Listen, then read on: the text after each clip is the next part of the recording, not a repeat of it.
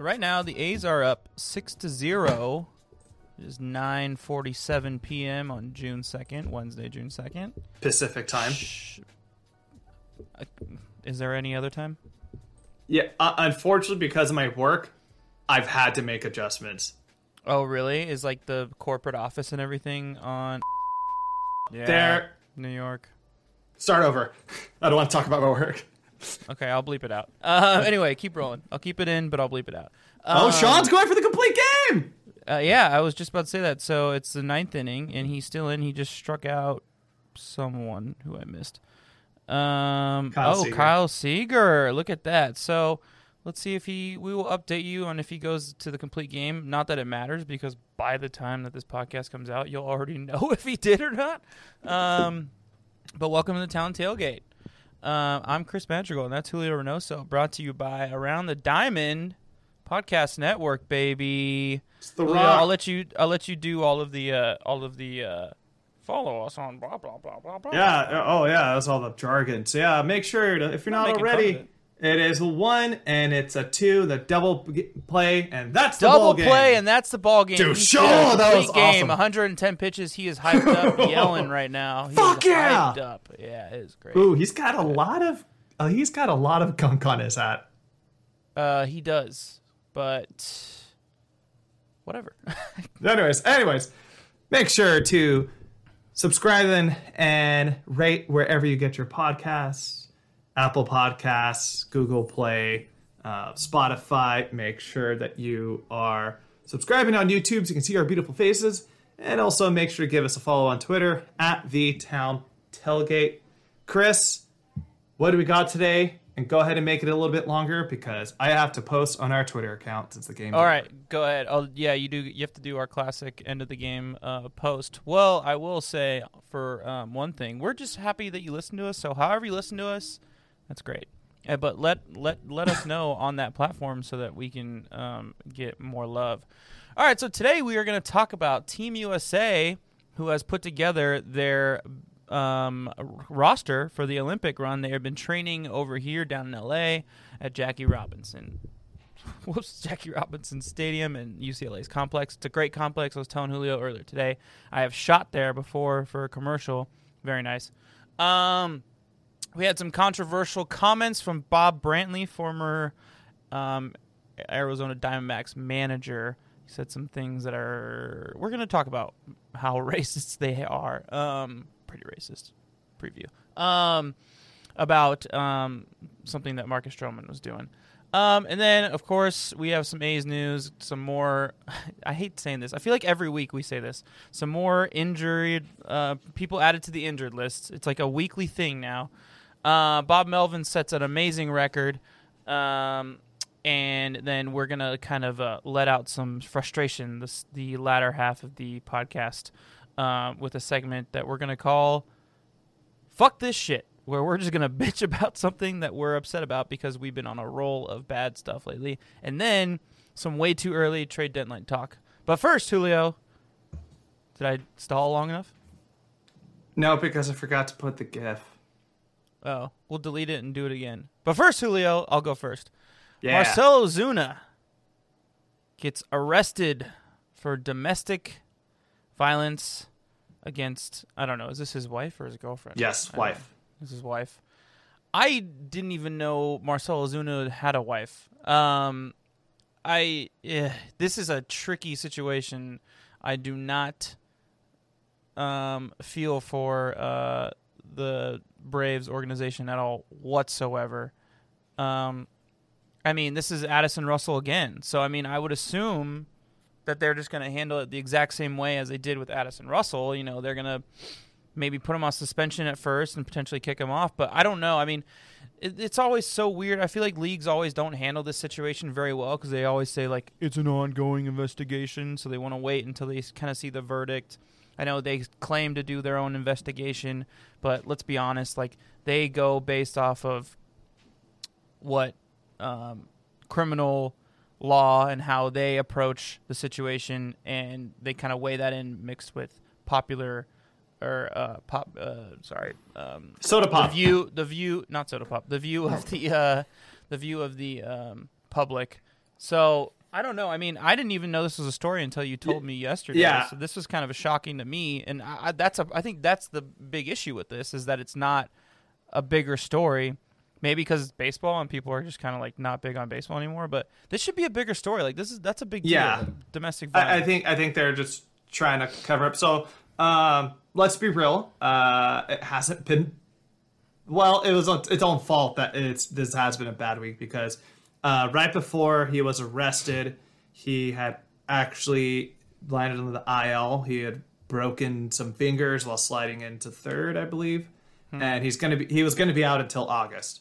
But now with these charges, he is arrested for aggravated assault by strangulation and battery. He had threatened to kill his wife, and she took his phone from the table, called 911 with it. And you know, it's just something weird about people with Ozuna have a problem with domestic abuse. You know, I hate to bring that person up as well, but it sounds like his career is over. I don't think we're going to see him play baseball again, unless some team's going to be really desperate, really going to bring him up. But you know, this isn't 10 years ago in professional sports anymore. You can't get away with shit like this anymore. I think the real turning point in professional sports was Ray Rice. You know, dude, remember how awesome Ray Rice was? How great of a running back he looked? And then guess what? Everything was caught on camera, and that was the end of his career. He hasn't played since then. And I don't want to be shocked if this was probably the last we've seen in Major League Baseball, at least. Kareem Hunt came back, but yeah, rare occurrence there. Yeah, that's a whole sticky situation. But did you like my Michael Barbaro? While you're talking, do you listen to the Daily podcast? He does that whenever people are talking. It's Michael Barbaro from the Daily. Yeah. But when he's talking to his guests, he'll be like, because, you know, he wants to, you know, the listener to know that he's listening, like he's paying attention, but he doesn't want to interrupt them. I thought I nailed it. Anyway, I'm trying to put a little bit of light and humor to this very dark, subject. Yeah, I mean, I just can never wrap my head around how you could get so infuriated and go so far as to like legitimately threaten the person that you supposedly love the most life. You know, like what could she have said? Like, I mean, it's just like so weird. Like, what dirt does she have on you to where you are like contemplating killing this person? Like, that's so fucking. I can't wrap my head around that. Maybe it's a different culture and a different, you know, mindset that I didn't grow up with, so I don't understand. But that's the thing that baffles my mind the most is like you always hear like what leads to this is the violence is like they threaten to kill the person. Just like what? Like what the fuck? Like, you know, if she you know, if you've been cheating on her or something like that, who fucking cares? Like just like let her put that out there in the public, and you know, at least you're still gonna have a job and not be in jail. Like. I don't know. That was a lighter mood on that. It's absurd and ridiculous, and it blows. I don't understand it. Yeah. You know, I think we don't understand it because we were raised right. You know, like you're an asshole, but like you know what's right and what's wrong in those. Yeah, but I'm not those that angry either. But yeah, I mean, yes. No, you get angry, but you're not making like a generalization. You're making a generalization. You get angry when you miss fire, Cup. When I miss what? When you miss fire, Cup. Oh, yes, I do. You're right. I do get angry when that happens. Or when the A's don't make it past the ALDS. Yeah. Or when Bowser gets strike 3 on you playing Super Mario Baseball. Dude, that's the fucking worst, bro. Especially because Bowser's the bad guy of the series. So you're like, this fucking guy, this guy is the guy who strikes me out. He's like, that's like Bartolo Colon striking you out. Ooh, that's a good analogy. You know who I was thinking of? But we can go on. I'm tired of talking. Fuck this guy. I hope he doesn't play again. I hope he serves prison time. And fuck him even more because he rejected a trade to come play for the A's like 3-4 years ago. That's right. Did do that. Bitch. But you know who reminds me a lot of Bartolo Colon after watching like a John Boy breakdown of him? Lance Lynn. All he throws. Lance Lynn is not that fat though. Well, one, I wasn't making it this a fat guy thing. Well, I mean, you it's weightest. hard not to make it's. My brother's fat. No. I've grown up with it. What do you want me to say? But no, like all he does is like low 90s fastball cutters, and like he's pretty much asking you to eat these pitches because like, oh, this looks hittable, and just guys keep missing. And it just moves the last minute. Like, just moves to the left a little bit. Yeah, it's because there's stuff on the ball. Anyway, we're gonna move on. Allegedly, all right. Team USA has kicked off their training camp. They are playing, like I said earlier, just right down the road here, Jackie Robinson Stadium and UCLA's complex. Pretty cool. There's a lot of... So this is I was telling Julio this earlier, this is the best part about this team is there's a lot of, for the first time in a long time, a lot of familiar faces on this roster. It's not a bunch of minor league guys. It's like a combination. There are a lot of minor league guys like Nick Allen is going to be from our minor league system. Shortstop is going to be playing on the team. But there's a lot of familiar faces. So I'm looking at the roster now. Yeah, I have it in front of me. So some familiar names for the A's. Nick Allen, our top prospect, our shortstop prospect in AAA right now. He's going to be on the roster. Former Oakland great Homer Bailey. And Edwin Jackson, who have like, both those guys, huge pieces of our team back in 2019. I love both those guys. I loved Edwin Jackson with the A's. Homer Bailey did great for us too, like for what we needed him for. Yeah, I'm kind of shocked they don't have work. Matt Wieters, former top catcher. Edwin Jackson's 37. That's why he doesn't have work. He's pretty old. Anyway, so is Mike Fiers, but Matt Kemp. Matt Kemp's also 37 as well. But like. This is a lot of older familiar guys. David Robertson, former closer for the Yankees. Logan Forsythe. Yep, Logan Forsythe, former Ray. Todd Frazier. The Todd father. This is so awesome. Eddie Alvarez from the Marlins. Yeah, this is gonna be fun, Julio. I'm gonna definitely tune in this Summer Olympics. I remember the last time they had it because remember they got rid of it and then they brought it back. Last time they had it, I want to say was 2008. I remember watching the game and just being like, "Who the fuck are these guys? Like this isn't fun to watch." And they weren't like up and coming like big prospects for the minor leagues. They were like middle of the road. Like they, this is like their last shot. Like they have 2 more years to either make it or not. So I think one guy, I think people should really keep an eye out on in terms of like, besides Nick Allen, because this guy is potentially the future of the middle infield for the A's, is Matthew Liberatore. He is the lefty he's a AAA for the Cardinals. But if you heard the name before, he was actually a part of the, Rays organization. And he was shipped to St. Louis, and they got Jose Martinez, who I don't know where Jose Martinez is playing at. But I'm saying, hey, Julio, why'd you bring up that trade? That's kind of random. Well, the other guy who was a part of that trade was Randy Arozarena. So this guy's going to be... Wow, yeah. Interesting. So Matthew Liberatore, when that trade went down, was like super controversial. Holy shit. They're like, dude, this guy's going to be a future ace. He's going to be leading the rotation. You traded him. Well, they got Randy out of it, so... Yeah. It just shows that the Rays are smarter than everybody else. Yeah, exactly. And they still have, so many fucking top prospects. Also, another name we didn't mention, John Jay. John Jay and Matt Kemp will probably start in the infield or outfield, and then I'm looking at the infield. Nick Allen might start at shortstop. I don't see anybody. The only other person who kind of plays the position is Logan Forsythe. But I would imagine Logan's going to go to second because that's his true position. This will be fun, man. I'm gonna enjoy this. And also managed by former A's or Angels manager Mike Scioscia. So I think the dude. Shout out John. Yeah, I think this is a fantastic learning experience for these young guys. I think this is a win-win for everybody. I think there's a potential that if one of these older dudes like a Matt Kemp could come out there and actually perform well, then hell, maybe when you get back, you might have like a month of two of work at the end of the road for you. And for these minor league guys, when you get to be on a bigger stage, you can perform there. I think a little more name recognition will help. And it's going to be fantastic for baseball in general to have, these unknown guys playing at this level.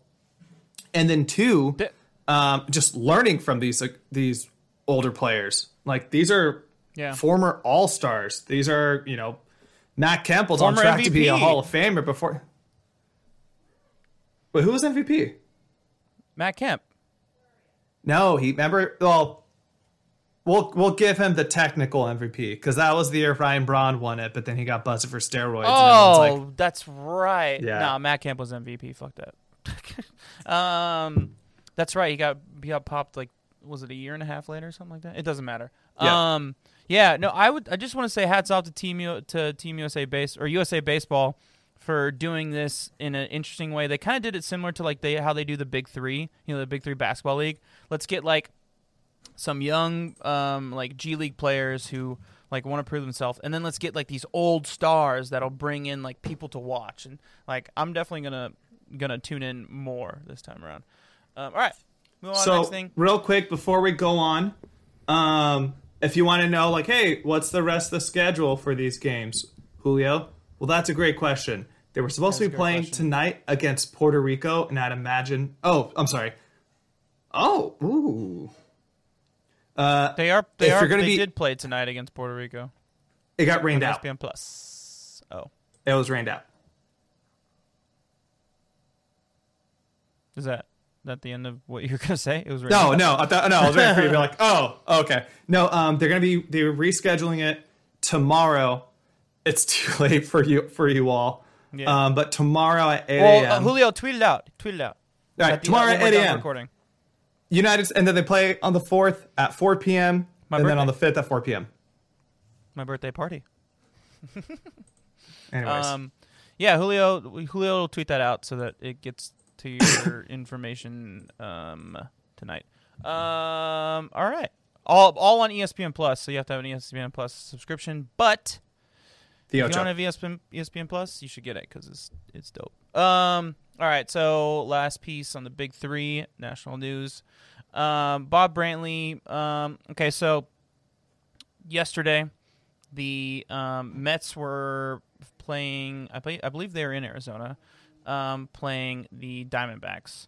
And Marcus Stroman decided to wear a do-rag underneath his hat, and he was pitching yesterday.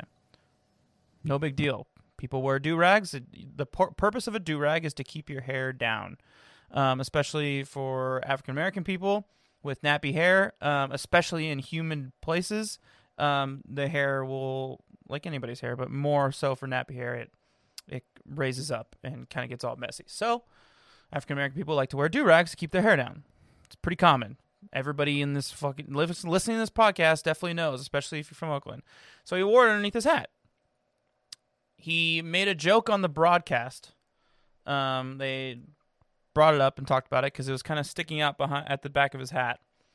And he says, that's an interesting do-rag he has there. A lot similar to the one that Tom Seaver used to wear. I'm just like, wait, what? It was kind of just an out of nowhere random joke. I don't know if he fully realized the kind of joke that he was making. Maybe he was a little bit, broadcasters, there's a lot of time to fill in a baseball game, not a lot of action.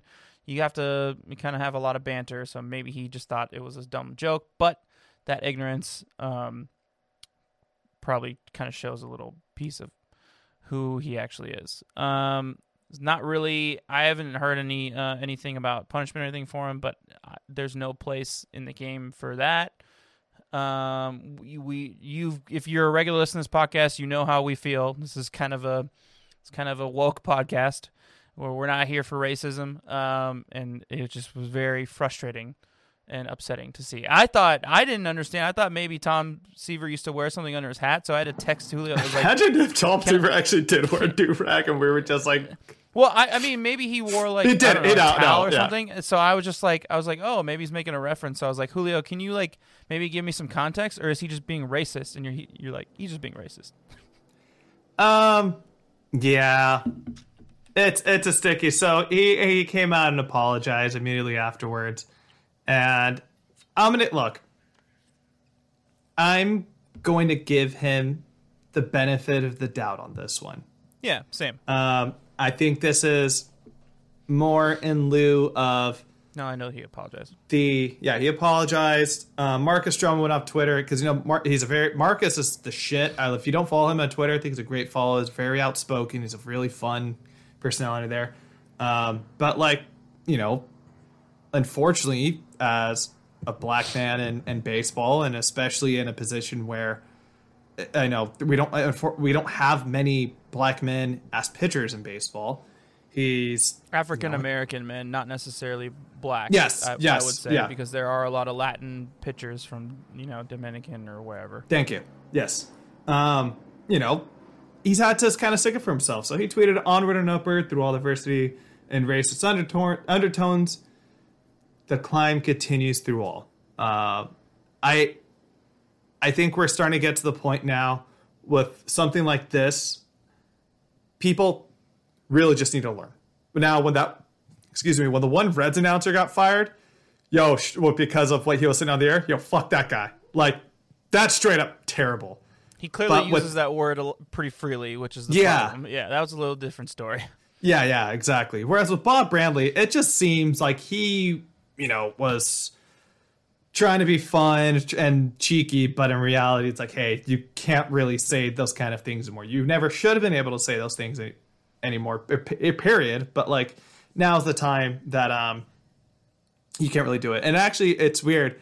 I actually had to explain to somebody who they're like, hey, what was the big deal about this? And this is somebody who was actually like pretty, left oriented, for lack of better words. He's like, hey, I don't really get why this is a big deal.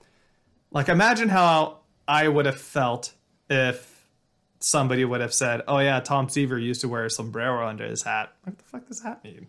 Yeah, or something like that. Like that's even if you were trying to be funny, I'm like, what were you trying to say about that? That just doesn't seem right to me. Mm-hmm. Hopefully this is a learning experience, and hopefully he's somebody that will kind of take this moment and really grow from it and learn from it. Yeah. Because if not, you bet your ass we're really going to roast him the next time he does something. Yeah. He's never really had issues like this. I mean, the guy fucking lives in Arizona. Like, that's like, yeah, which California and Texas is like probably the second biggest country with like a heavy Mexican influence in it, state with heavy Mexican influence in it. So it makes sense. I didn't know that he apologized, so now I know that because I kind of like had a feeling, which we talked about off air, like, I don't know, maybe it's a little more innocent, ignorantly racist or something like that, which is, that's still not okay, but, at least he, like, it's not, like, malicious intent, like Myers Leonard. But, so now I know and then he got traded to Oklahoma City. Yeah. It sounds like it's genuine, so we'll see. We'll keep an eye on him. Former World Series manager, whatever that. I didn't know. I was just every once in a while because I play the show a lot, and that you do. I was playing a game against the Diamondbacks, and I was just looking at the retired numbers. It's Luis Gonzalez, Randy Johnson, and then Jackie Robinson. One? He is not. Okay. But man, what an awesome team. Randy Johnson, Kurt Schilling, Tony Womack, Matt Williams, Craig Counsell, Reggie Williams, their closer Steve was Findley, a young Kim. Who's their catcher? The catcher was sick. I don't know who their catcher was. It was just a lot of so Luis Gonzalez was like the star offensively, but that team was built around the two stud pitch. Well, yeah. Former Oakland great Damian Miller was the catcher. Interesting. But they had like a lot of really good role guys, offensively, and then those pitchers were just dominant. I mean, those pitchers pitched in every single game. All right, moving on. Also, there's Or actually not. one Or more we're person. not moving on because Julio has another fun fact. No, because it's a fun fact. Because guess what? The frickin' transition god over here is going to transition this shit like a mofo. God. Transition god. So we talked about Bob Brandley was the Spit it out, manager. Julio. Was the manager.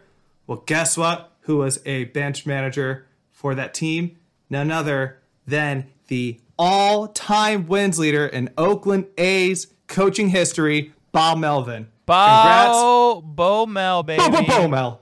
What That'll a man. happen when you manage a team for 10 years. Wait, well, transition? Give me a grade. Come on. Give you a grade? Yeah. Well, how's that transition grade? Oh, that was top notch. There you go. Anyways, yeah. I'll give that one to you for sure. Yeah, congratulations, Bob. We all knew this was coming this season, though. We all knew that we talked about it at the beginning of the season for like the preview. Like it, I think that he will go down as the greatest Oakland A manager of all time, especially if he wins just one World Series, because then he'll beat La Russa with that. But he's been the manager for 10 years. He's had an insane amount of success with nothing to work with, and he deserves the praise. I know Jessica Kleinschmidt did a big tribute to him on the pregame show today, which was pretty cool. If you want to check that out, I'm sure she posted a link of it. But yeah, he's I think, yeah, Bo Mel. I don't care what people say about him. He's an amazing manager. Look, what you said, because here's the thing about La Russa was at the time La Russa was coaching, when it was those 3 years, 3 World Series appearances, winning one. Roids, yes. Roids and Coke, allegedly. But also the highest payroll in baseball, which people probably don't realize that. At least people our age might not realize that. But the Haas family was a different type of ownership, people. Yeah. And also, the team across the bay was fucking terrible. So they saw an opportunity. Not in 89, but... Well, not in 89. They were terrible enough. But they were historically terrible in the Bay Area to where they saw an opportunity to where if they can put a good, fun team on the field, and they could take most of that crowd. You ask anybody who grew up in the late 80s, they'll tell you the team in the Bay, the team was the A's. The Giants were an afterthought, basically the opposite of what it is now. But yeah, so that kind of shows you that La Russa put all those wins, but look how much advantages he had. Yeah, and Bo Mel consistently one of the lowest payrolls in baseball. He really just gets the best out of his guys. And it was funny. So they did a post game last night with Tony Kemp, who absolute fuego. Love that man right now. But he said, buddy. We'll talk about that later. He said they're like, we were kind of slacking a little bit, and then Bo Mel got to the top steps, and he really went off on us, kind of thing. They're like, and Bo Mel said after the game, he's like, I'm not the kind of guy. I don't really, because he's so mellow, raw kind of guy. He's like, I'm not that kind of man. It's just, every once in a while, it really means more when you do it, kind of thing. And that just shows the greatness of that guy. So, congrats, Bo Mel. Cheers to you, bud. Cheers, buddy. Hope you get many more wins than that big win in Oakland. Also, I think what I like the most about Bo Mel's tenure is that when shit got tough, like when the guys left, he didn't jump ship, which is what La Russa did. As soon as those guys, those big names left, he was fucking out of there, and he went to St. Louis and did his thing there. And the lack of success in the postseason is what it is. I would blame that on the front office more than I would him. I think he's getting everything he can out of the guys he can. So, good shit. Any last things on Bob Melvin? Great job. All right, and we're going to move on next to some more Dave Kaval news. I'm a little burnt out on talking about this, so we'll keep it quick, Julio. He's picking fights on Twitter with Bay Area media. It's a war you really don't want to get into. I mean, I don't know how, these are very intelligent writers and journalists. Specifically the people that he's kind of going after. And we all know Tim Kawakami. TK loves to call out bullshit from the A's. So if you're going to post shit like that on Twitter, Dave, you better be ready, because him, Marcus Thompson, those guys don't fuck around. And it's just been a brutal just slaughtering in social media, which has been interesting to watch. So if you didn't see, if you're not on Twitter, you're probably not seeing this because it's not really posting articles about it.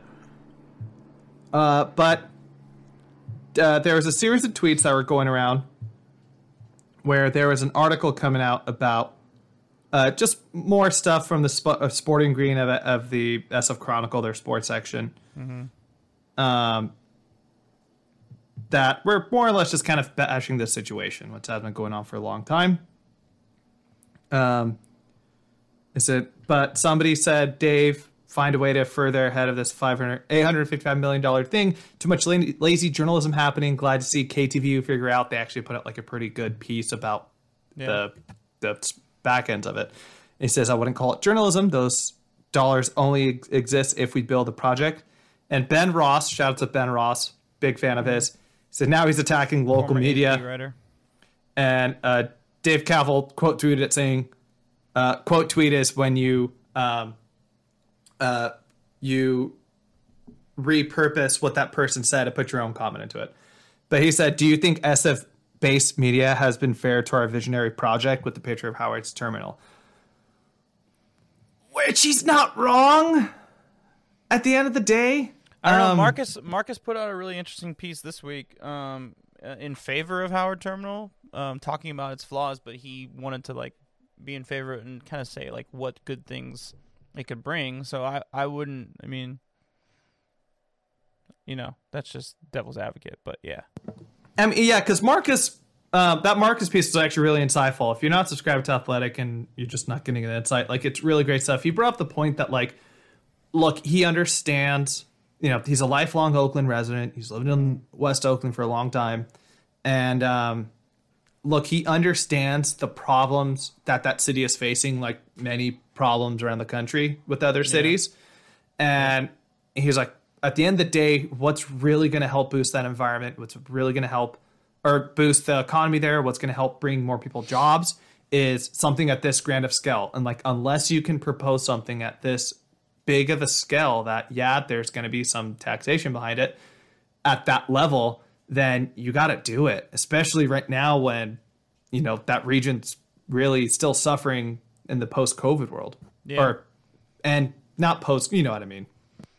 Marcus is 2 for 2 on stadium articles. It's pretty good. Alex has been covering a lot too. I haven't seen her touch on this yet though. Maybe she might have put something out this week, but I haven't read it. She's been great. If you don't follow Alex Coffey from The Athletic, she's been really covering it like fucking. She's been so on top of it. It's been great. And she's not even fucking from here. She just like that. She's just been doing an insane amount of research. She's a New Yorker. She doesn't take shit. That's why. Yeah, that's probably what it is. It's that New Yorker attitude, man. I don't know, man. This is an ongoing story that's gonna keep going. It's gonna keep it's gonna keep being on our rundown, unfortunately. But this is just the latest piece in it. I don't know if you have anything more to add to that, but I'm just burnt out on it. Yeah, if you're an Oakland resident, if you're make sure to get in contact with your city council members to make sure that they're going to be voting yes on this. If you have any family members who aren't aware of this and who live in Oakland, make sure to make them to give that knowledge, because like at the end of the day, it's like what Marshawn said, you lost the Raiders, you lost the Warriors, you better not lose the A's. All right, I'm out. On that note, we're going to take a break, so stick around and we'll be right back.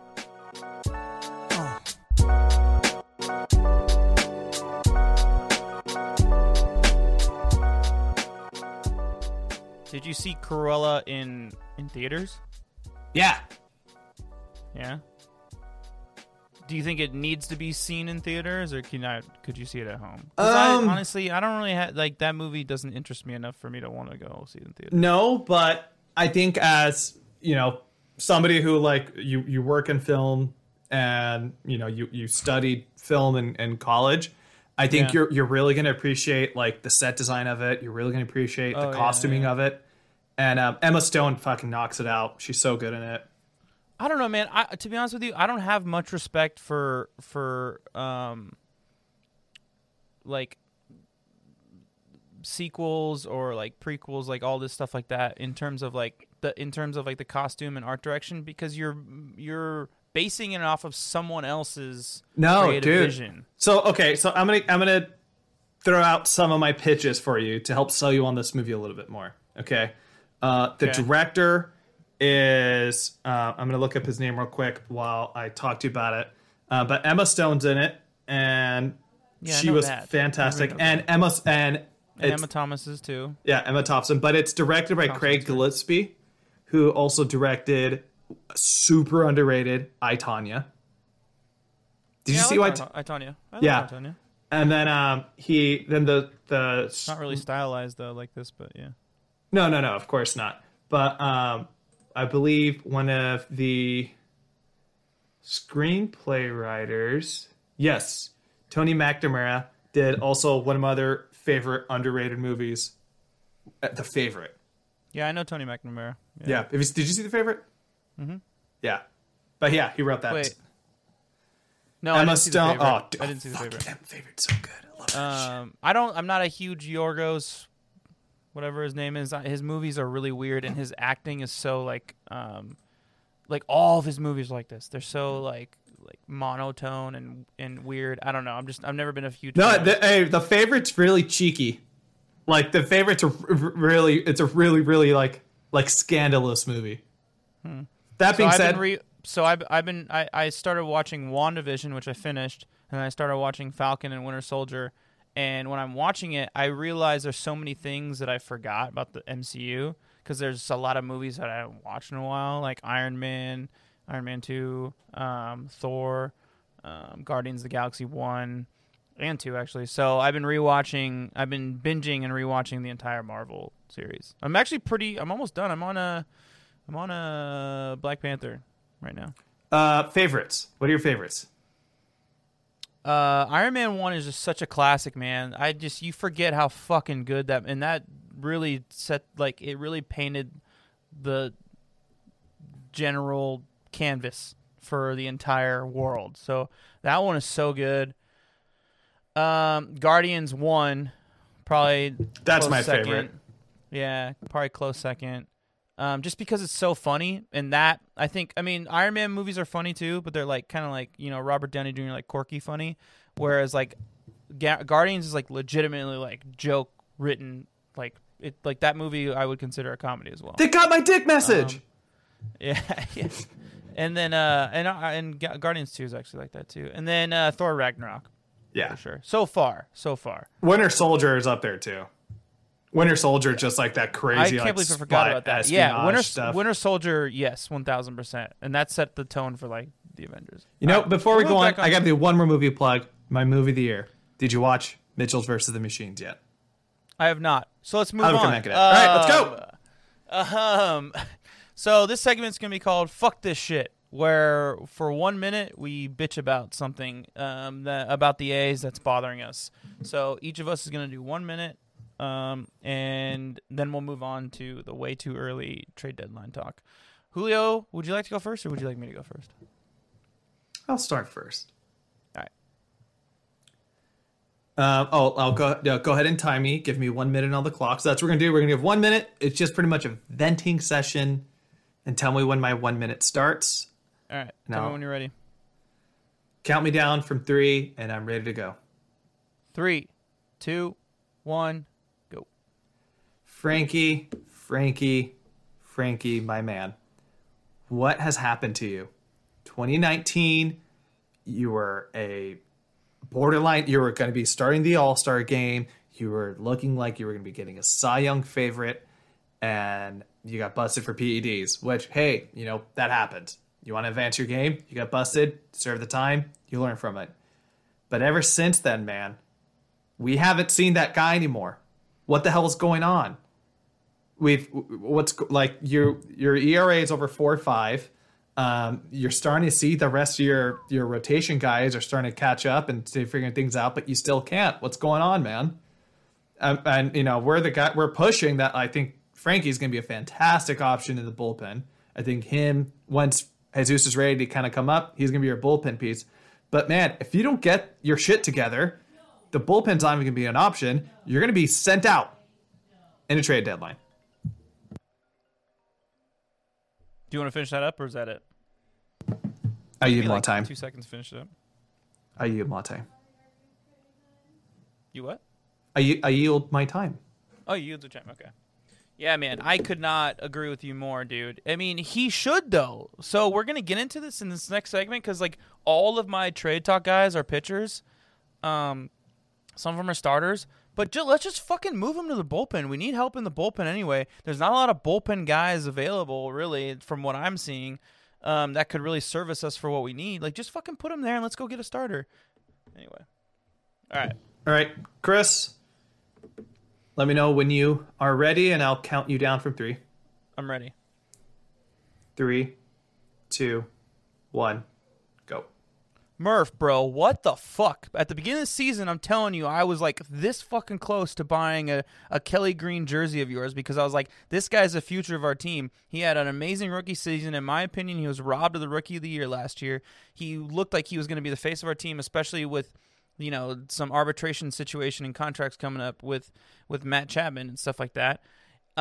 He was great on both the defensive end and the offensive end. Say what you want about his average, you know, like he plays in Oakland, so he's not going to hit like 280 or anything like that. But if you can hit like 265 and up, I'm a happy camper. If you can hit like 20-something home runs, I'm a happy camper.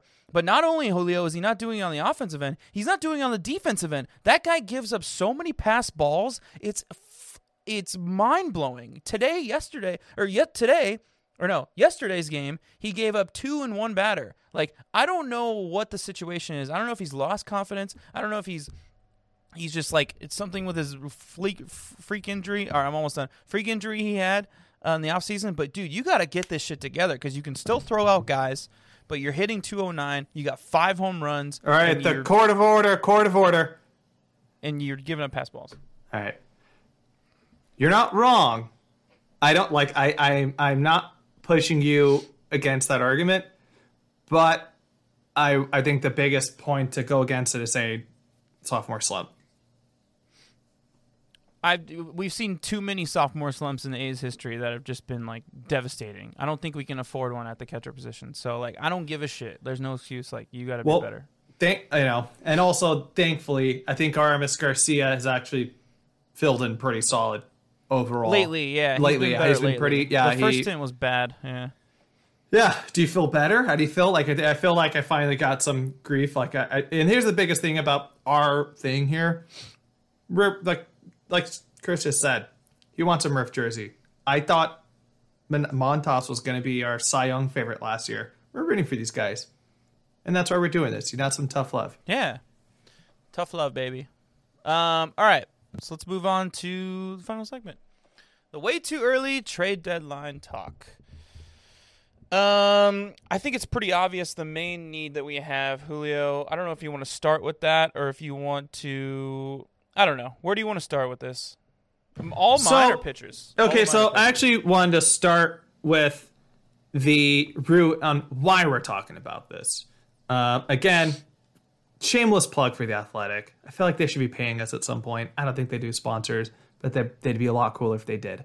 Melissa Lockhart and Alex Coffey had a joint article written with the Pirates beat writer, whose name escaped me off the top of my head. But they pretty much are talking about, hey, the A's need relievers. The Pirates actually have a pretty solid reliever available right now. And Richard Rodriguez, and they played a little trade deadline like, hey, what do you think it would take to get this guy? And they went through like a really fun solution of like what would make sense, because with someone like a team like the Pirates, who they're going to be at least 3 years away from contention, it's no worth getting a guy who's in AAA right now. So like, okay, well, who do you have in AA or high single A that would be viable that could be ready in 2-3 years? So this is specifically a trade offer for Richard Rodriguez? Is that what you're going for? Kind of? Yeah, so... just so I understand, I'm looking for... Yeah, so that was pretty much the reason with the trade. And they found like a pretty middle ground where they're like, okay, Richard Rodriguez for a pitcher, and then Barrera. And it's like, okay, cool. We agree. That's a solid trade. And that was kind of like an inspiration of this. I think and the big reason why they did this in this article now was it's the early bird gets the worm. You're better off trading for somebody within this next month than you are for trade deadline. Because guess what? The price is going to shoot up. Yeah, I mean, pay either 75 cents on the dollar or sorry, pay equivalent dollar for dollar or maybe get a little value, $1.50 on the dollar, as opposed to paying fucking, overpaying for what you're doing. That analogy, I reverse that. Yeah, 75 cents on the dollar instead of paying $1.50 for a dollar. Let's get some worth out of this. That's an interesting Luis Barrera. I'm so down for that. It would be a rental, that's the thing, but the thing we're missing is definitely, of a lot of the things that we're missing with the bullpen, is a closer, because the battle between Diekman and Trevino is, we're missing out on wins every once in a while when one of them misses. So we definitely could speed it up. So my pitches for starting pitchers, I found some pretty interesting ones that they're all rentals except for one. So let's go ahead and separate this out real quick, because we talked about this last night as well. Give me your I've had a few beers trade for a starter. So pretty much it could be unrealistic. And then give me your one that makes more sense. Oh, I forgot about that, and I don't have an insane one. All mine are pretty reasonable. Okay. Go on. I'm all ears. So, but my big blockbuster one is we need a true closer, right? Ian Kennedy for Texas has been killing it this season at the closer position. He is on an expiring contract this season. Let me just check that to be sure. But he is on what I believe to be an expiring contract this year, so he would be a rental. So everything I was telling you about this last night, everything about this situation sucks because we paid $10 million Kevin Rosenthal is a writer. Trevor Rosenthal to be our closer, and he's maybe going to play a month or two for us if he comes back in time. So everything about this fucking sucks, and that's money that we could be giving to Marcus, who's probably going to start second base for the American League All-Star game. It's just everything about it's a total bummer, but this is what we got. This is what we have to deal with. So closer position is something that we have to figure out. Ian Kennedy's a free agent in 2022. He's on a minor league deal. He's 36 years old. That's weird. He's on a minor league deal right now, so he's not getting paid very much. It doesn't have the number for me exactly right here. So it'd be a pretty cheap one, but realistically, we're going to have to give up a prospect for that, which I'm fine with that. Maybe a prospect, kind of on the middle end, I would say, maybe a Luis Barrera, that might work. I don't necessarily know what their needs are right now, but I think it'd be totally worth it, because then we'll get some kind of stability in the bullpen. We know who our closer is, and then we can figure out what the roles are of Diekman and Trevino. Probably Diekman's a setup, and then Trevino's the guy, the seventh inning guy. That'd be great. At least we have some clarity of what's going on back there, instead of shuffling around with these guys and trying to figure out who can go in and who how many innings are going to go and kind of what they're doing. The only rock we have down there right now is Petit. I love it. I like that. Somebody, I didn't think about that. I'm glad you kind of looked it up, because Ian Kennedy, I think he's on your team too. He's on your fantasy. What, Rosie? Yeah, he is on your fantasy. He's been rock solid out there, and he's in Texas as their closer. The weird thing is, to me, it seems like there's a trend going on in baseball that there's only a few teams. Let me rephrase this. There's only been a few. The top teams who have a consistent closer at this point, where a lot of teams are kind of going to the more new school of closer by committee kind of thing. The Dodgers were doing it for a minute. I want to say the Rays are doing it right now because Nick Anderson's still out. And I don't really see the back of the pen being a big issue, because at the end of the day, I still really love Diekman and Trevino. I think, to me, it's more of just burnout. with those guys. That, so how much of that bullpen's been hurt. We brought it up last week where, like, I don't think either of them expected to be the closer going into the season. And you're kind of you're figuring your shit out more or less because, like, think about it. When you get a new job, it takes you roughly 2 to 3 months until you're really comfortable with it, when you really start understanding things. These guys have been this role for roughly 2 to 3 months at this point. So, like, I think if you don't see any progression with these guys over this next month, then you got to be like, all right, what's going on? We need to get a closer kind of thing. That's a good analogy. Yeah. As somebody who's going through a newish job right now. But I love the Kennedy trade because, like, if anything, depth. That's what this team needs right now. It moves everybody down. You know what I mean? So, like, that, then we, then we're not burning out certain guys, because now, and then we kind of know who our long guys are. We know who our middle guys are, and we know who our end of the game guys are. Love it. Yeah. I'm gonna go ahead and jump in with one of mine then. Cool. You're cool with it. So I'm gonna stay back there. I hope you didn't write this person down. I talked about it last night a little bit when we did our pre-show. The bullpen's a problem, and I think something that we've been pretty, for the lack of better words, disappointed in is the contributions of just our lefties out of the pen besides Diekman. And there's somebody that is on an expiring contract as well, is on a pretty cheap contract, and I think a lot of us would be really happy if this happened, and that is Sean Doolittle. Sean Doolittle is currently with the Cincinnati Reds. He took off he was playing for a couple of games last year. Excuse me. And then he sat out the rest of the season, just COVID. Well, his wife has a disease, and he didn't want to. Yeah, she was high risk, so it wasn't. Yeah. Or is high risk, wasn't worth kind of putting through that. And he got a pretty cheap deal this year. He's kind of coming off a rocky 2019 that even though the Nats won the World Series, he had a 4. I just had it in front of me. There we go. If I remember correctly, he lost the closer role that year. He did, yes. He had over a 4 ERA. Last year had a 5.87. But this year with Cincinnati, keep in mind, playing half his games in Cincinnati, which is a hitter's park, he has a 3.6 ERA, which you got to take that. He's 37 years old. He's played some really major games in Oakland. He's been there. He's the fans love him. Actually gave him a shout out when I was at a Reds Dodgers game a few weeks ago.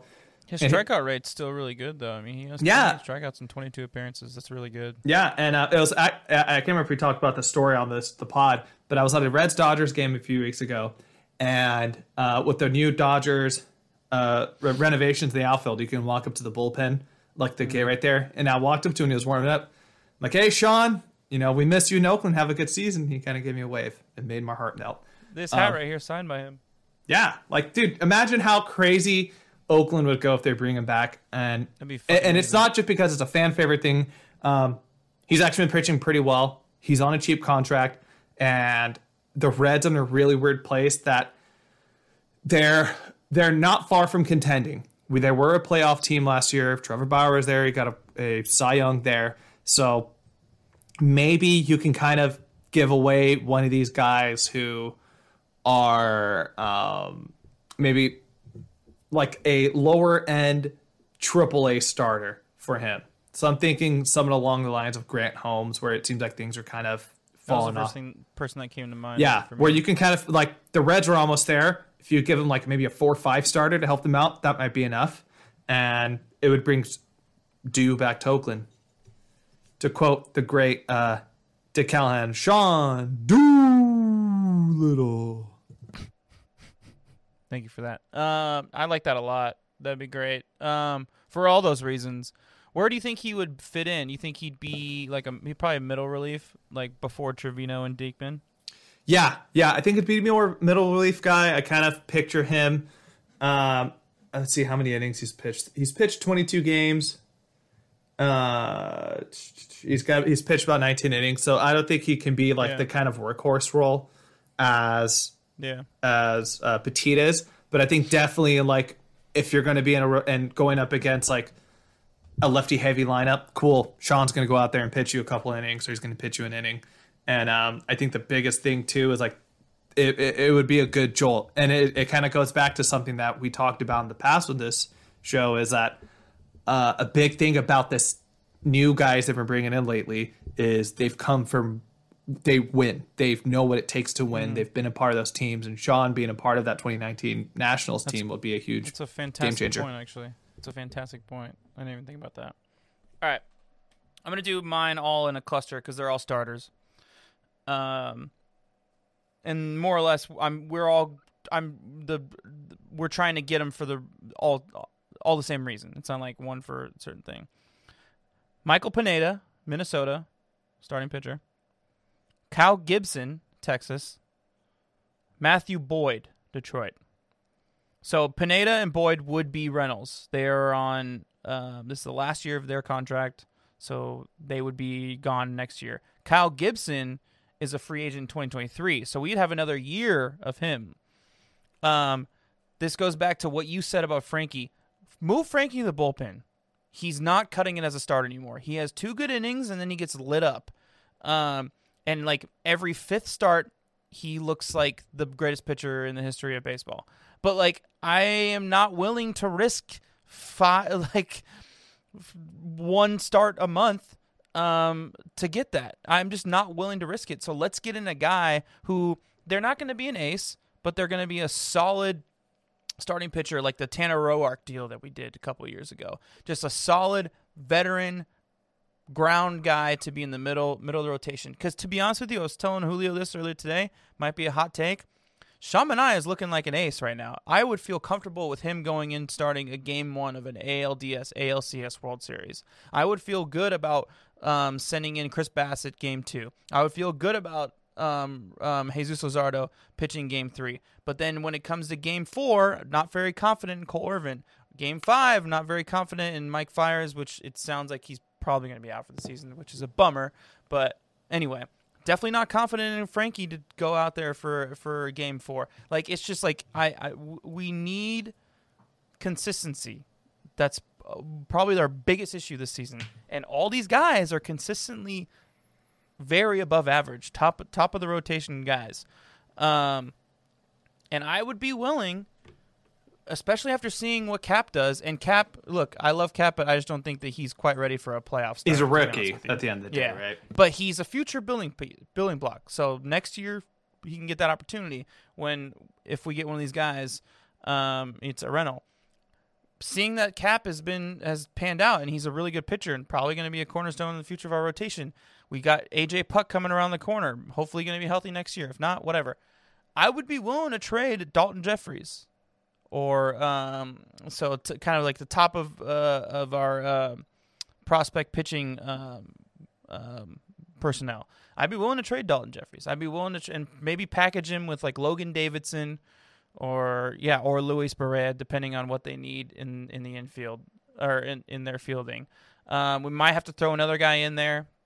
Maybe a proven vet, depending on who it is. Minnesota would probably want a proven vet, but I would assume Texas and Detroit would want prospects in the higher end or the upper minor leagues that are gonna like kind of be ready to play soon. But so like maybe a Logan Davidson, Dalton Jeffries, and a Nick Allen. I mean, I'd be willing to give him Nick Allen too if they need more middle infield. Ideally not, but I'd be willing to do it. Or it's just like. Yeah, I think it could help tremendously, and I'd be willing to pay big money for it. I really like the Kyle Gibson one. Because we have another year with him. Yeah, but yes and no. Yes, because I think like he's been fantastic. I think he's been really underrated this season in Texas, and there's not a lot of talk about him. 1,000%. Yeah, he's been excellent out there. I know the Rangers don't have a lot going for them right now besides Adolis Garcia and him. He's definitely one of the guys you should check out. That being said, I feel like this is the last year of this team's run, and I don't see this. If they're going to be running this team like they have been, I don't see them kind of wanting to hold on to somebody like him again for another year. unless they want to keep that and then flip in the offseason kind of thing, like what they did with Jeff Samardzija all those years ago. So I was wrong. Matthew Boyd is actually free agent 2023, so he's another guy who's like that. Got it. And then Matthew Boyd, I think he's going to be sticking in that rotation for a bit. I really he's awesome. He's had a really fantastic year this year. He's really come back after like a shaky 2020. But I think the Tigers are going to stick with him because like he's still relatively young. I think they're not too far away from being a contending team again, probably like another couple years. But Michael Pineda, yes, absolutely. I think he's somebody who could really be a big game changer. His best year ever was in 2011 when he was a rookie in Seattle. And guess what? Pitchers Park, he thrived. He became an all-star. And he never, in all these years of pitching in New York, he never became that guy. And he seems like the most logical. And like you could probably kind of go along the lines of like a Doolittle trade I was mentioning where like you can probably get away with giving away a back-end AAA starter for him. You're like, right. Kyle Gibson would probably be a little bit more money, or a little bit more to give up. But you do make a good point, though, Julio. If they are going to hit the reset button this offseason, which cross my fingers, I hope they don't, that is an asset that they could use to get more prospects to a contending team. Like, let's say a team that just comes up a little bit short this year, has a terrible rotation. Cough, cough. The Yankees. If they end up just coming up a little bit short, they could use some real starting pitching. Absolutely. I'm going to go ahead and move on to my next. These next two guys are going to be a little illogical, to say the better. I was going to say you're going to move on to your next one. I clumped all my last ones together. So all right, you have the floor for the rest of the segment. So fantastic. Well, this is my official. I've had a few beers. Boom, this boom, is my official. I've had a few beers here. Right, sponsored by Modern Times. Modern Times beer. Yep. Charlie Blackmon. Charlie Blackmon is going to be a pending free agent in the offseason. He is shit. Tell him to bring Trevor Story too. Look, I know a lot of... I'm kidding. Yeah, a lot of beat writers, a lot of people like, oh, they're ready to go after him. But guess what, dude? Elvis Andrus is hitting over 300 in his last... maybe they're just going to throw him in the pot there. But honestly, I really love Elvis. He's really kind of clung to me. But anyways, Charlie Blackmon's going to be a pending free agent. I think where something this team needs that is just, at least in the outfield area, besides, Mark Canha is an on-base machine. Ramon is, what you're going to get out of him. But I think if you really want to be a serious contender in the AL, I think you need one more guy who's really going to complement them well. And Charlie Blackmon would be a fantastic piece. He's going to be a pending free agent as well. He's going to be turning 35. And, I don't know what his numbers are outside of Coors Field, but like the guy is, most of his career has just been a hitter. He just hits. I love Steven Piscotty. I think, obviously he means so much to the organization and to the East Bay for everything he's done for ALS awareness with, obviously it was Lou Gehrig's day, so we're going to acknowledge that. But it's just so hard to depend on him right now to be a consistent hitter where like you kind of have to be aware like this might be it for this team. And going out there and acquiring somebody like Charlie Blackmon, a career 301 hitter, or 302 hitter, I'm sorry, to be your everyday right fielder. Piscotty can come in and fill in the days off, or he can come be a DH. I think that might be a better role for him. In terms of what this is going to take, this kind of brings in the guy I was talking shit about earlier with Frankie Montas. Can I ask you a question before you do that? Yes. Oh, you're part of the okay, sorry. I thought you were moving on to the next guy. No. Yeah, sorry, I think part of the trade. Got it. I think Frankie would be a part of this deal.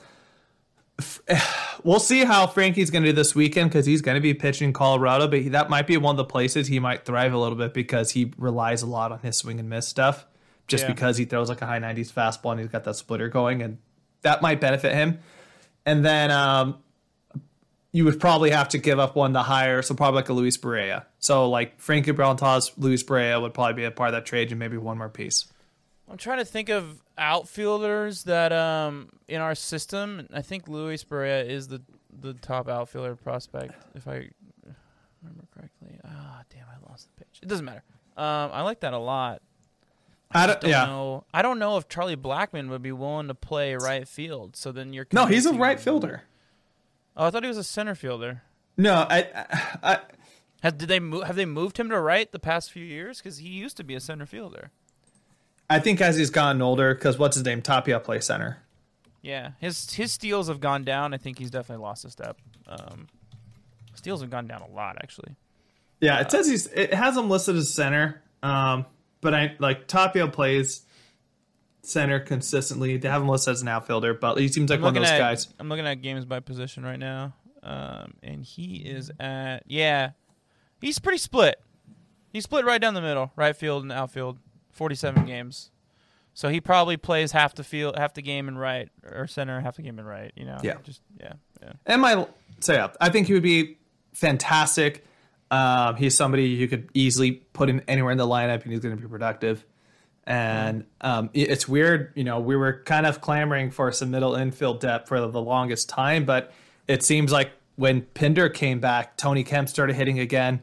Jed's kind of falling in a lull, but he's there, and then Elvis has been on fire as well. So, you're right, right field. Problem solved? He started every game in right field. He hasn't played a single game in center field. Sorry, keep going. Yeah. And my last piece, and this is definitely a I've had a few beers moment here. Max Scherzer. Max Scherzer. He's going to be free agent. Yeah, fucking right. Yeah, this isn't going to happen. But here's my pipe dream. We don't need to talk about it a lot. Max Scherzer is going to be a free agent. Arguably the best pitcher of this last decade. And this is somebody who's going to be it's going to be an arms race to get this guy. But I swear to God, if you got Max Scherzer in a rotation with Chris Bassett, Sean Manaea, Jesus Luzardo in a 4-game series, that's a World Series team. Dirty, dude. Yeah, and if you can get one more bullpen guy, that's it. He is somebody that we've been clamoring for to have.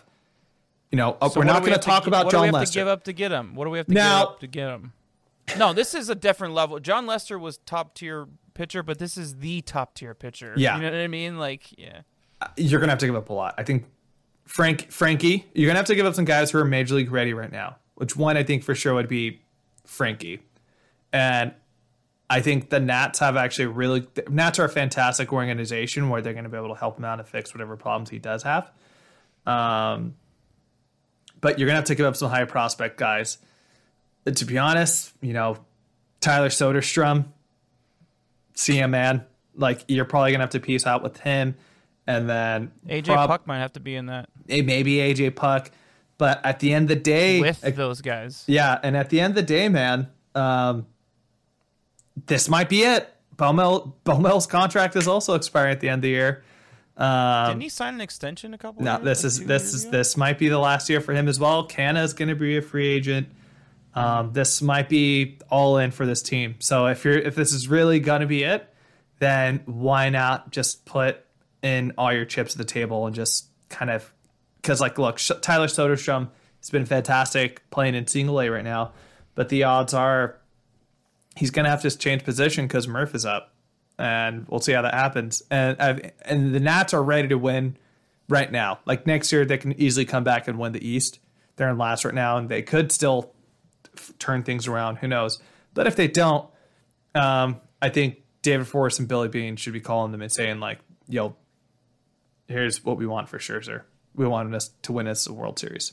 So Jesse asked me this. My buddy Jesse asked me this question the other day. Well, let me ask you this. So he was talking with his buddy, his friend, and this era, and we're considering it from basically 2010 to late 2000s / 2010 to now. The best left-handed pitcher of this current era, Clayton Kershaw. Who would you say is the best right-handed pitcher? I debated between basically two guys, one of them being Scherzer. Is it the Verlander? Yeah. Scherzer. That's I think we've talked about this. Scherzer because he won a World Series legitimately. 2, he's never really had a downward slope. He's always been consistently one of the top 5 best pitchers in the league. And it's funny because they both came from the same place in Detroit, but yeah. Actually, he came from Arizona or started in Arizona. But also in the last decade, he's won 3 Cy Young awards. Yeah. So it's not going to happen. No. But I think they're scarred. I think Billy's definitely scarred from Leicester. Because that team was the World Series favorite that year until that Leicester trade. But if he did, it'd be pretty cool. And I would buy a Max Scherzer A's jersey, and I will hang it right there for our podcast. I wonder if Max Scherzer has a pickoff move. Sorry, I'm bringing up old wounds. I had to make a joke about it. All right, let's finish up the pod, Julio. Or wait, do you have another one? No, that was it. Oh, that was your last one. I just hope they're going to be aggressive. I think they really need to be aggressive, especially with this might be it kind of thing. Yeah, and really think about how they can maneuver their roster to get the best. Yeah, and at least they got a couple wins in the series without Ramon, so that makes me a little bit happy. But yeah, all right. Upcoming schedule this week, folks. We are going to Colorado, as Julio said about 2 minutes ago. Playing the Rockies this weekend, and then we got the Diamondbacks for a 2-game series at the beginning of next. That will be back home. I don't know, man. I would go into these series being super confident if you asked me 2 weeks ago, but the way they've been playing this past week, I'm fucking worried. And losing Ramon, who's been our best player this season. So there's something I actually wanted to bring up, and I'm glad you've kind of voiced your concern about how they've been playing lately, and it's the reason why we did fuck this shit this episode. Yeah, and there's a couple things I think we need to be aware of before we kind of because I was kind of on the bridge, or I was on the ledge, kind of talking myself out of this. On the bridge, about to jump off. Whoa. Yeah, whatever. You know what I mean. But they've just finished 16 days in a row of games. Fantastic. A lot, yeah, and they've been traveling. They went to Seattle, went to Anaheim. They were back in the Bay Area. Even though still 16 days in a row when there's no break in between travel, tiresome. And it's June. For some reason, historically throughout this Bowmel run, they just start tearing it up in June consistently. And even throughout and it's interesting kind of hearing, I was listening today, I was listening to the game mostly through the radio broadcast, and it was interesting to hear, May felt like the worst month. May felt so terrible. They still finished above 500. So you got 2 consecutive months over 500. Really? Yeah, and at the end of the day, dude, you'll take it. How, not many teams can say consistently they finished over 500 in over a month span. But I feel pretty optimistic, man. Especially after tonight, seeing how Sean pitched, seeing how the offense really started clicking again, especially after last night too.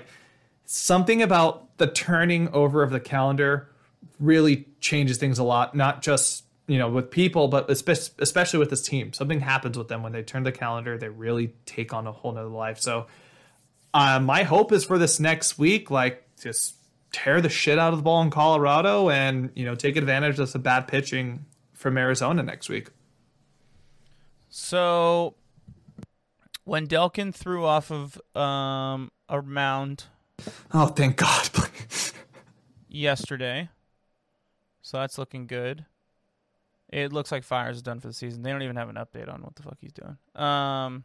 So maybe we'll be seeing him back soon. But yeah, Laureano going to the IL is brutal. I would imagine we see Pinder in the outfield a lot more in the next few days. Although Seth Brown's been good, but Pinder's Chad Pinder. It just worries me. I don't know. Chappie needs to really figure it out. I don't know if it's the injury, the hip injury, that's really bugging his swing, but we could really use, top 10 MLB player Matt Chapman right now. We could really use him. And Mitch Moreland's been hitting better, which is really nice. Elvis has been hitting better, which is really great. Canna's still consistently being Mark Canna. So, guys are definitely stepping it up a little bit, but, our 2 stars, Olsen's kind of been taking a step back, which is frustrating, and then Chapman's been underwhelming all season. Yeah, which, historically, Chappie's been a streaky dude. Yeah, and that's what he does. So, we'll give him the benefit of the doubt with that, but I beg to disagree with Olsen. I think he's been really killing it lately. He's not going to be my guy I'm going to acknowledge this week, but I think he's You know, I don't want to get too close to that. Yeah, don't. He's handsome. Don't talk about my handsome boy like that. But I'm sorry.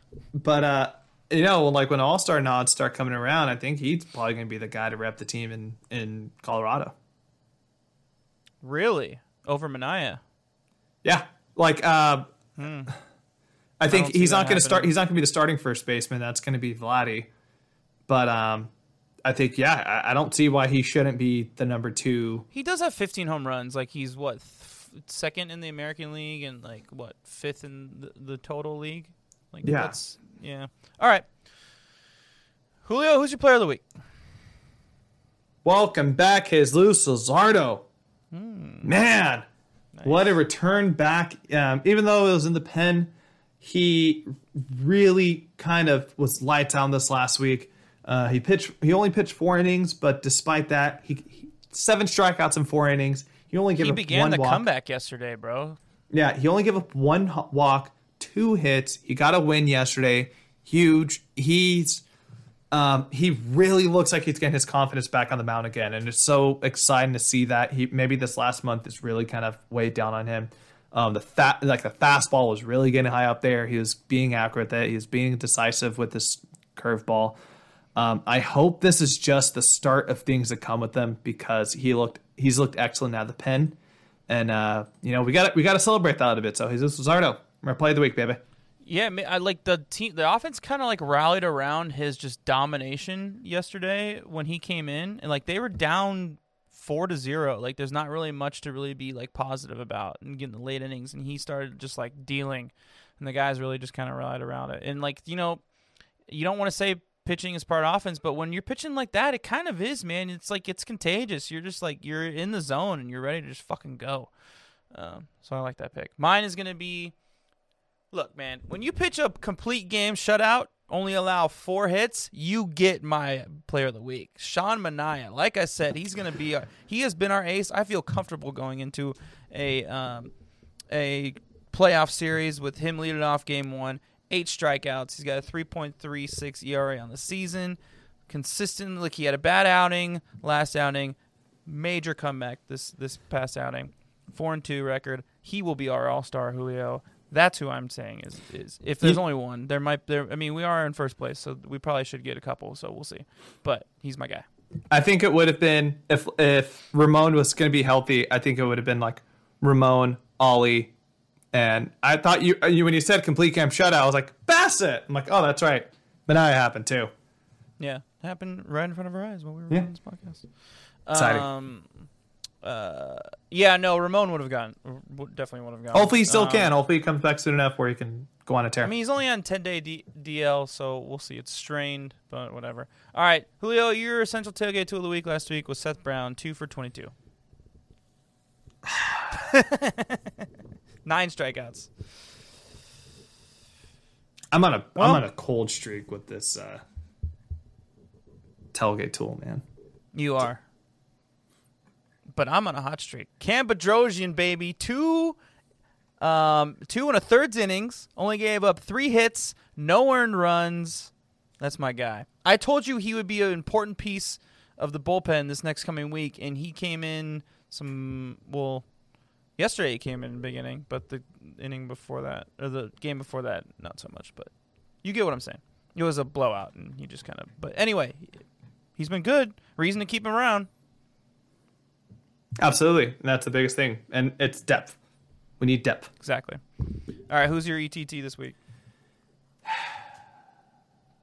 I'm nervous because like I'm on a cold streak. But you know what? It's going down. I'm yelling Pinder. In the DMs? Oh. No. Pinder.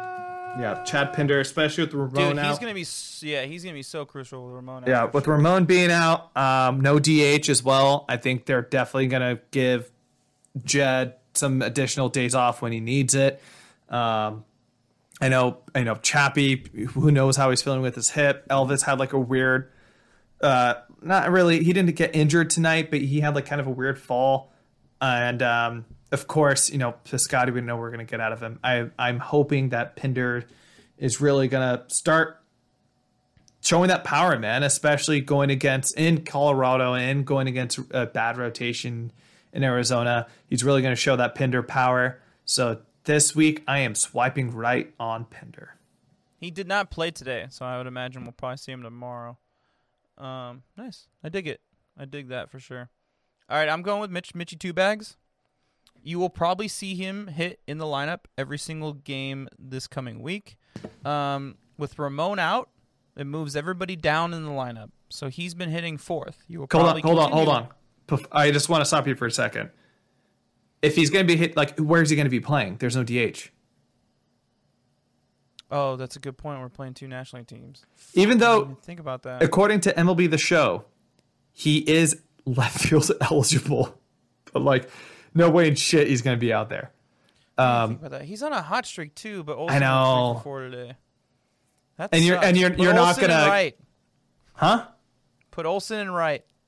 Olsen is also outfield eligible. No, I know. Get weird. Why not? Screw it. All right, well, then I'm going to switch it to Jed Lowry. Because with Ramon out, everybody... Anyway, it's still... He's not been playing well. That's why I didn't want to... It was between those two. He's hitting 241 right now. Jed's got to get it back, especially with Ramon out. Like, the top of that lineup, everybody moves down 1. So he's going to... Or everybody moves up 1. So he's got to really step it up at that 2-hole. Although I think he's been hitting 2. I think Ramon's been hitting 3, right? And then Olsen hits 4. Yeah, this is extremely important. Oh, God, who's going to hit 4th now? Oh, man. This National League lineup is going to be a fucking mess, bro. Then you put Murph at 4? Put Kemp 4. Why not? He's been hot. Runs. Man, this sucks. I'm not so confident going into these series anymore. No. Well, the Houston series. Maybe you could put Elvis Andrus, who's been hitting well, at 2, and then you could put Lowry at 3, or Elvis at 3. He does he loves rewarding guys for hitting hot, so that could be a possibility. All right, well, I'm going to go with Lowry, and I don't feel very confident about it because you got me. You threw a curveball at me, and I didn't realize it. So let's just go with Lowry. Boom, type it up there, Julio. All right. Oh God! All right, we're ending the podcast on a negative note, but it is what it is for me, not for you. I like your pick a lot. I'm happy about it. All right, don't rub it in. Any last things to say before we end it for the Ace fans out there? Not really. Brush your teeth. Yeah, make sure to brush your teeth, wash your face twice a day. Use the buddy system. Yeah.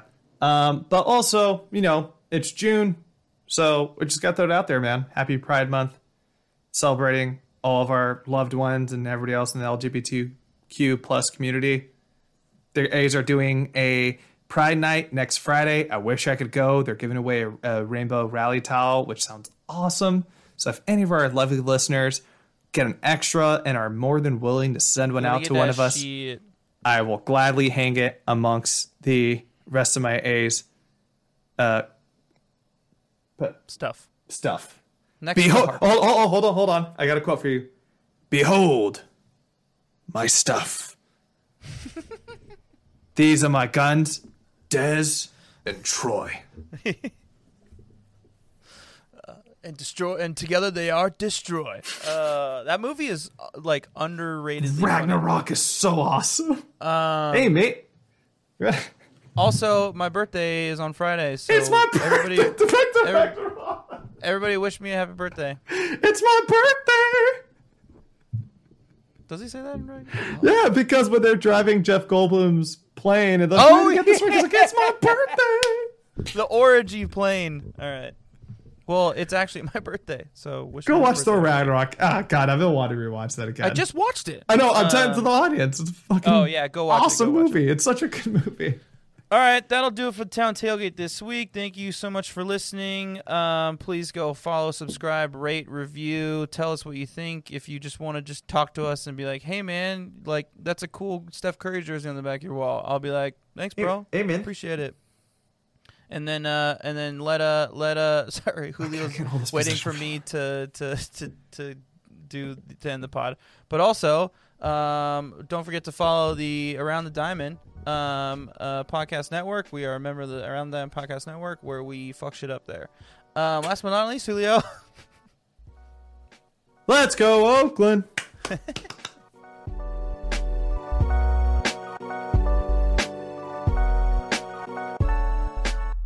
The Town Tailgate is an independently produced podcast. It is written and executive produced by this guy, Chris Madrigal, and my partner in crime, Julio Reynoso. It is sound mixed and edited by yours truly. Social media management and marketing is run by, once again, my partner, Julio Reynoso. And a special thanks and shout out to my brother, Larry Madrigal, for composing and producing our theme song, as well as graphic designing our album cover and artwork. Thank you so much for listening, everybody. Please tune in next week. Please subscribe. And last but not least, as we always say, let's go, Oakland.